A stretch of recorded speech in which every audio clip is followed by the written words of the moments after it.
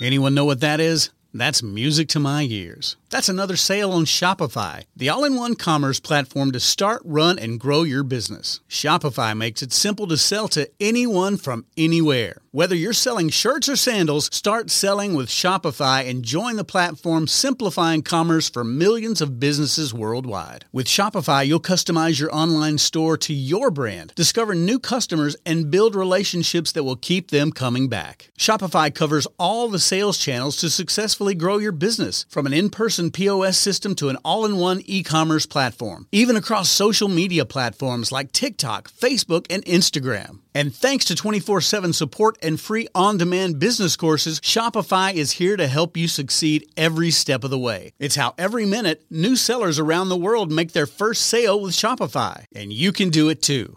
I love how Shopify makes it simple for anyone to sell their products anywhere. Whether they're ebooks or earrings, Shopify simplifies starting and running your own successful business. When you're ready to take your idea to the world, do it with Shopify, the commerce platform powering millions of businesses down the street and around the globe. Now it's your turn to try Shopify for free and start selling anywhere. So sign up for a free trial at shopify.com/C-Suite, all lowercase on C-Suite. Go to shopify.com/C-Suite, all lowercase on C-Suite to start selling online today. Shopify.com/C-Suite.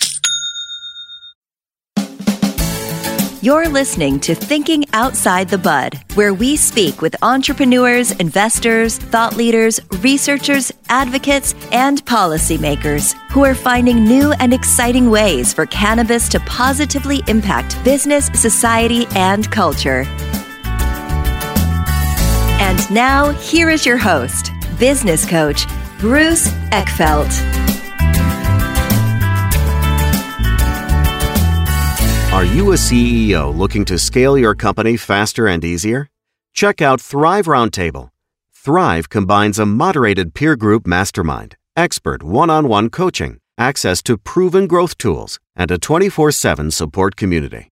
Created by Inc. award-winning CEO and certified scaling-up business coach Bruce Eckfeldt, Thrive will help you grow your business more quickly and with less drama.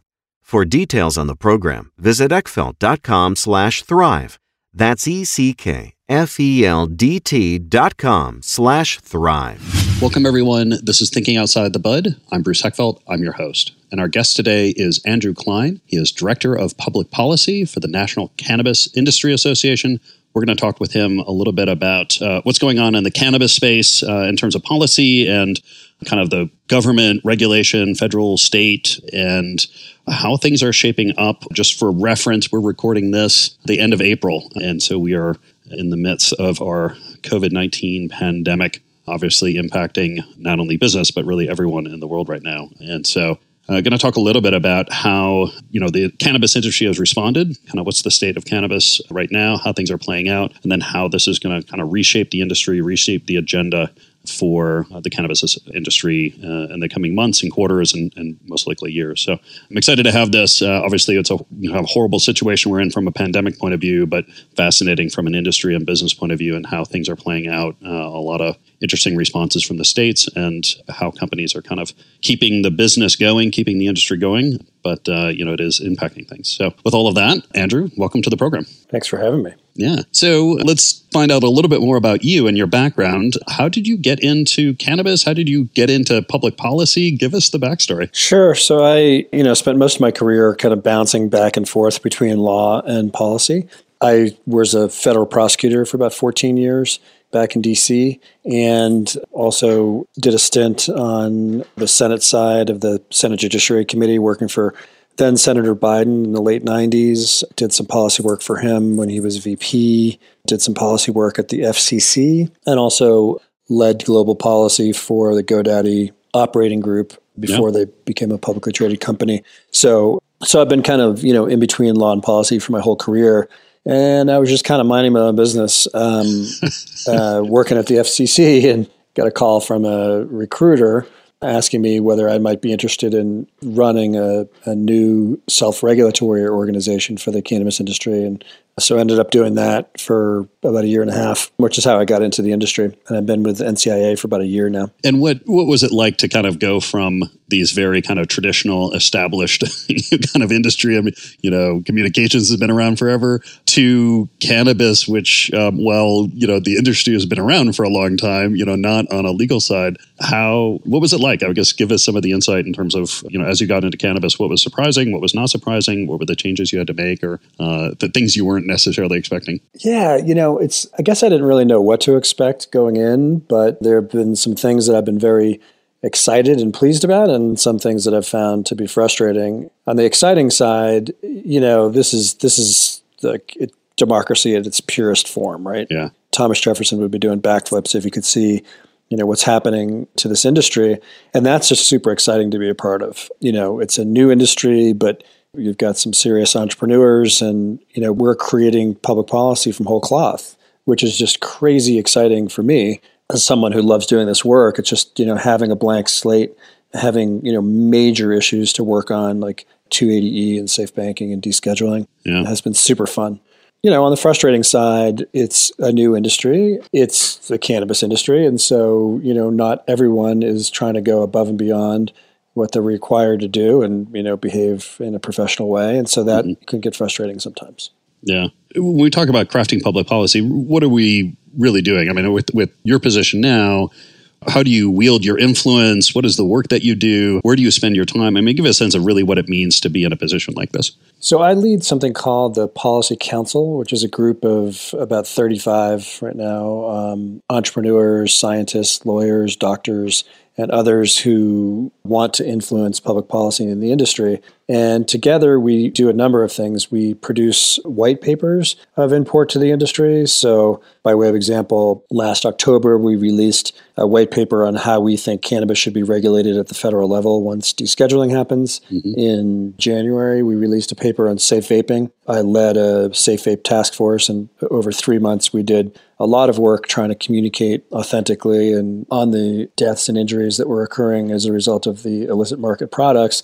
And so we do a lot of those white papers. We're in the process of finishing up a white paper on intellectual property, another one on the illicit market, and then another one on environmental sustainability. And then, I missed one, interstate commerce. Yep. And then in the pipeline, we have a paper on taxes, a paper on ethics, a paper on gender parity, and a paper on the medicine of cannabis. So the white papers take up quite a bit of time, but we do a lot of other work as well. For instance, we do file public comments. So right now we're working on comments to the DEA on research. We're working on comments to NIDA on dosing. A few months ago, we submitted comments to the FDA on CBD rulemaking. So that work is ongoing. We also support our government relations team. So we draft legislation. We provide technical assistance to congressional staffers. We interpret legislation and put things into plain English. We opine on whether new pieces of law or existing pieces of law make sense, or whether we want to think about modifications or amendments. We produce some events. So in February, I produced an illicit markets summit where I brought together law enforcement, state, local, and federal law enforcement with cannabis entrepreneurs, both multi-state operators and some craft companies, technology companies, and social equity experts to talk about the illicit market and how the private sector and the public sector can start to collaborate to try to stamp out what is a problem for consumers, a problem for license holders, and a problem for law enforcement. So that's at a high level kind of what we work on. The nitty-gritty kind of changes from day to day, but there's so much going on. It's not like there's a lack of work, that's for sure. Exactly. And the purpose or the intent of all this is to really create a well-regulated, successful, profitable industry that is, serving sort of the benefit of consumers and general kind of good of public health. Exactly. And so we're creating a library. Once cannabis is descheduled, the federal government's not going to really know what to do. And so we're creating a library of research and writing for them to rely on. Interesting. And sort of coming out of 2019 or the tail end of 2019, coming into 2020, what was kind of on your agenda, in 2020, 2021? What were the kind of top things that you hoped that would be addressed or that you saw coming down the pike? So personally, my agenda has always been descheduling. Mm-hmm. So I'm sort of myopically focused on that and finding, a path for us, whether it's on the MORE Act or something else. Simultaneously, we do work on the more incremental approaches. So, safe banking is always at the forefront of our priorities. 280E is always at least in the back of our mind, but there hasn't been a vehicle to pursue tax reform other than the Trump tax package, which we did try to get 280E included, and we're not successful. So that was kind of the agenda. Obviously, we're in the midst of this pandemic, and things sort of kind of impacting business. 6-8 weeks ago, as orders started to come down from governors and municipalities that shelter in place, kind of shut down non-essential businesses. But as we've seen, cannabis has been deemed essential business, and I think 8 of the 9 areas where the adult use is in place, and I think most of the medicals have all been deemed essential services, essential businesses. From a policy point of view, what's your take on how this has played out? What have you been surprised by? Do you think that, what do you like in terms of how things have played out, and maybe where are you critical of how people have kind of treated cannabis in this situation? By and large, everyone who has a program has deemed cannabis essential one way or the other, right? They may not have used that exact language, but they're either allowing both recreational and medical or just medical. They're allowing curbside, they're allowing delivery. But everyone is doing something. Like there isn't a state that has a medical program that isn't offering cannabis in some way. So that's a big win, I think, for the industry, and I think a sign that things are headed in a very positive direction. Look, at the same time, not only have states been deeming cannabis essential, but the federal government has done nothing, exactly, to move the ball forward. So, and that has applied during the COVID relief packages just as much as is applied elsewhere. I mean, on the relief packages, we've been really busy trying to lobby for SBA loans and grants, and also for safe banking. And we're now about to enter phase 5, I think. Right? Yeah. I think this is going to be the 5th relief package. And so we're hoping we're going to get something in this time, but so far Congress has balked. And it's frustrating because we're operating in an all cash environment. Cash is dirty. We're operating in parking lots, and cash, it's dangerous to be exchanging cash in parking lots. Yeah. So we need banking. And, we did $12 billion in annual sales last year. Like, we're doing more than most other industries to help financially. And so, why shouldn't we be treated the same as other industries? Why should they be eligible for loans, but we're not? Why do you think that is? I mean, what is really the kind of the blocker or the thing that's holding this up on the federal side? It's a great question. I look at this through sort of a biased view, probably because I'm a lifelong Democrat. But if you really look at things, right, I mean, the Democrats passed safe banking in the House by an overwhelming margin. The Democrats passed the MORE Act through the House Judiciary Committee. And the Republicans have done nothing. They've been, not moving at all on safe banking. Yeah. And so I hate to sort of politicize it, but it does feel to me like if the Democrats were in charge of the White House and the Senate, that things would look very differently than they do right now. Is this just an underlying real kind of belief issue or policy issue? Or is this, looking at re-elections and constituents and, how is this going to look there? I mean, I'm just curious if when it really comes down to the debates and the votes that are being cast or not being cast, is this kind of mechanics in that they don't have, while they personally may feel like this is a good thing to do, it's just not ready from a constituent point of view, from a public kind of opinion point of view, or is it just there's other things on their minds or other things they have to get done, and so this doesn't make it onto the agenda or doesn't get the political force that it needs to really pass? Yeah, I think it really has to do much more with individual personalities than anything else. So, if you look at most recent Gallup polls and Quinnipiac polls, medicinal cannabis polls at 90% and recreational cannabis polls at 66%. Yeah. So, and you'd be hard pressed to find any public policy issue that's polling with that. Yeah. So I don't think it's the politics. I think it's Mitch McConnell and Mike Crapo who have antiquated views. And, just like we saw with impeachment and other issues that have arisen, sometimes I think Mitch McConnell is not thinking, hey, what's in the best interest of the country or what do my constituents want? It's more about his political future, his viability, or his own personal preferences. So that's my suspicion. Yeah. So until there's some real kind of seismic shift in the power structure there, it's going to be a tough process. I think so. I mean, look, I guess time will tell, right, over the next few months. Is it possible that McConnell will decide to move safe banking? I guess it's possible. I really don't understand what the delay is, right? I mean, you've got the American Bankers Association and all these, mainstream organizations supporting safe banking. Like, there's no political downside for him. Yeah. The only downside is whether or not he believes that cannabis should be legalized or normalized. Yeah. Well, and you're not going to, it just, the tide is shifting. It's not like you're going to put it back in the bottle. So it does seem silly to hold that up when holding it up actually causes real issues, and not just for the industry, but really for the general public, and banking becomes complicated. It just doesn't seem to be any real helpful side of not doing it quickly. Yeah. I agree. So how else do you see this kind of playing out in terms of changing the agenda, or how is this whole kind of COVID thing going to, change the agenda, shape the industry, change businesses, impact businesses in the coming weeks, months, quarters, like I said, probably years at this point. But how do you see this kind of impacting things? Well, I guess my hope is that Congress will look and see, I'm not an economist, but I've got to imagine that in light of the fact that, these states are spending incredible amounts of money on healthcare right now, and they're not collecting any tax revenue, that they're going to be in a world of hurt pretty soon. And you look around at the industries that are doing well, cannabis is one of a handful. So I'm hoping that's going to be a signal that, hey, it's time to really, unleash the cannabis industry and let them really thrive.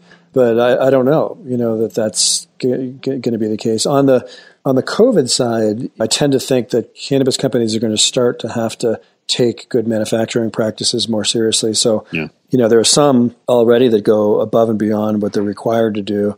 They're looking to the future when FDA regulates, food and dietary supplements and pharmaceuticals and such containing cannabis, they're going to require good manufacturing practices. So smart companies are getting ahead of the game, and they're just saying, we're going to do this now. We're not required to, but we're going to do it. And to me, that they're the ones that are going to have a business advantage, because if you're a consumer and, you're concerned about products getting tainted, right, you're going to be asking those tough questions. And is that, I guess, how do you see the kind of the regulatory structure coming down? The FDA is going to be the entity in charge of this, but how are they going to go about doing this? Is this basically the same they would do any other industry? Is there anything unique about cannabis in terms of the strategy they're going to have to use, or the process, or the regulations themselves? So this is probably a question for another podcast, because it's a long, drawn-out story. But, last October we issued a regulatory plan which bestowed upon FDA and TTB, which is the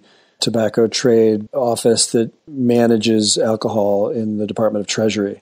And so, our theory was we should be regulating cannabis like alcohol, not like tobacco, but like alcohol. The state system should remain in place, right? So one of the concerns I have with some of the proposals that we've seen to reschedule is, what would that mean to the state legal system? We really want to make sure we retain those systems that are working for consumers. They're driving revenue for the states. The states have already figured this out. There's no reason to recreate the wheel. But the federal government has a role to play in, inspecting facilities, making sure that good manufacturing practices are occurring. And so, I do see a role for FDA, particularly on the non-intoxicating side. So on the pharmaceutical CBD side, Epidiolex and Marinol, et cetera. And then also on topicals and patches and dietary supplements. On the high THC side, the 0.3 and above, I think, there's a role for the TTB to play, making sure that states are doing what they're supposed to be doing, that people are, not making false claims, their advertising is not appealing to children, they're not selling to children, all that kind of stuff. Yeah. How does that look? Because as we ponder kind of this delisting, federal legalization of the industry, how do you see kind of the states responding to this? States have put a lot of money and energy into these local markets and economy and licenses and regulating and setting these up. Do you see this really opening up on the federal side, and that we'll see states that some states are going to be great growers, some states are going to be great processors, and you'll have a really fluid federal industry? Or or national industry on this? Or do you see the states kind of keeping some amount of control and maintaining sort of their economies within their borders? It's a great question. And I don't know that I can accurately read the tea leaves quite yet. But, on the interstate commerce side, there's no reason, once cannabis is descheduled, I don't know why, people in New York or Massachusetts wouldn't want the best cannabis grown in California, Oregon, or Washington, or Colorado coming east, especially if it saves them millions of dollars potentially in build out, right? Because when you're growing cannabis outside, you're not investing in the same kind of hydroponics and lighting and greenhouses that you are on the East Coast. So you're saving a ton of money and you're getting better product, that's grown outside Humboldt County, for instance, right? Yeah. So I would hope that businesses would want to facilitate interstate commerce. I think it would benefit everybody.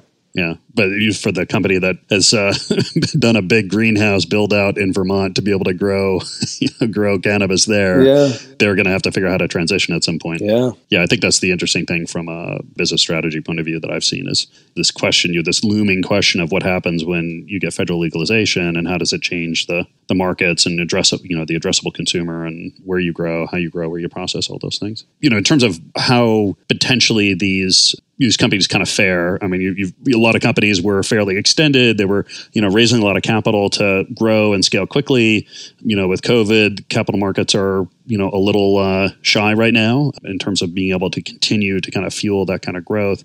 I think it remains to be seen, what will happen in terms of availability of debt and equity financing on these businesses. To the extent that some of these businesses don't make it or get into a distressed state, normally in an industry, you'd have kind of a merger and acquisition process. Things would get rolled up, assets would get sold, people would buy licenses. But, in this case, I'm not sure. I don't see exactly how some of these assets get sold with the kind of regulatory restrictions, the lack of capital in this space already. I mean, I guess from your kind of policy point of view, how do you see kind of the policies that are in place on the state kind of affecting how businesses are going to have to respond to kind of correct their financial situation should they be in financial trouble in the coming months as things play out? Was the question about what the states should be doing or about what companies should be doing? I think both. I mean, is there anything the states can do to help companies that are in financial distress, right? You're going to have companies that are affected by this, that are not able to maintain kind of their financial position,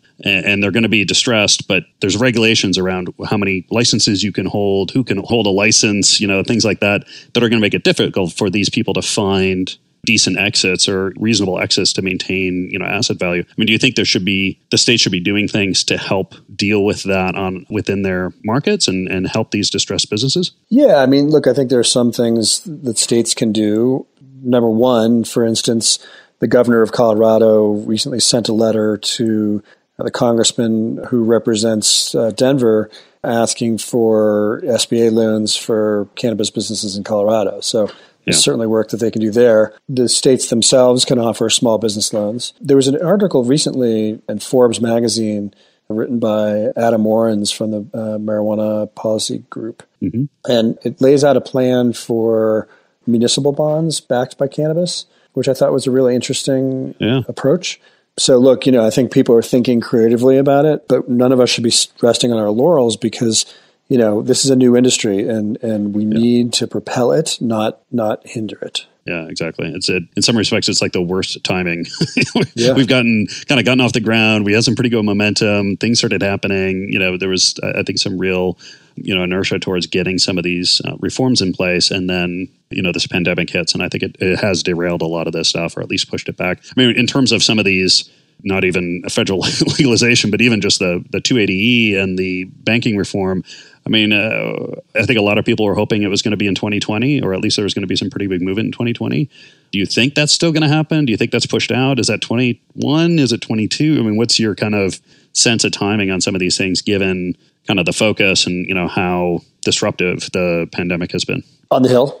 Yeah. Yeah. I mean, I just saw a few minutes ago that the Senate was supposed to be coming back into the session and the House decided that they were not going to come back into session. So it's not clear to me, when the federal government's even going to be up and running again. Yeah. And, once this COVID relief is behind us, they're going to be pretty far back, right, in their legislative priorities. And I hate to keep harping on Mitch McConnell, but, he has not exactly shown interest in passing legislation over the last 3 years. He's been more interested in judges getting confirmed. And so, once the COVID relief packages are behind us, there's going to be a long line of legislation that people want to see hit the floor. I imagine cannabis will be far behind in his priorities. So long story short, I'm not particularly optimistic that much is going to happen in 2020.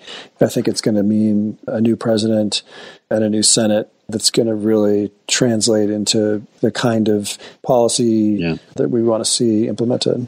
Yeah. Andrew, this has been a pleasure. If people want to find out more about you, about the work that you do, what's the best way to get that information? Sure. If you get on our website, it's thecannabisindustry.org. Click on policy and then policy council. You can see the library of work that we've produced. You'll see a 4-page description of how you can become a member.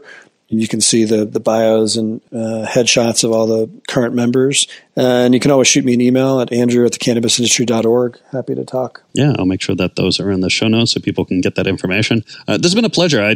Policy is such a huge factor in how this industry is kind of shaped both historically and will be in the future. So, it's going to be interesting to see how things play out. And I look forward to keeping in touch and kind of seeing how the pandemic impacts things and then how everyone responds, what happens with this election and kind of the future of cannabis. But I really appreciate your time today. Thank you for being here. Thanks for having me.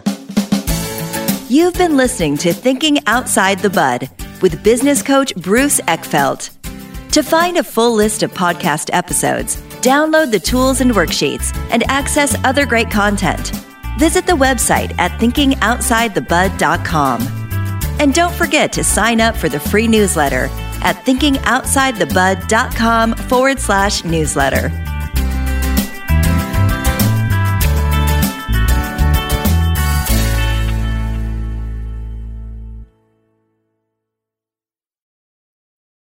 This podcast is a part of the C-Suite Radio Network. For more top business podcasts, visit c-suiteradio.com.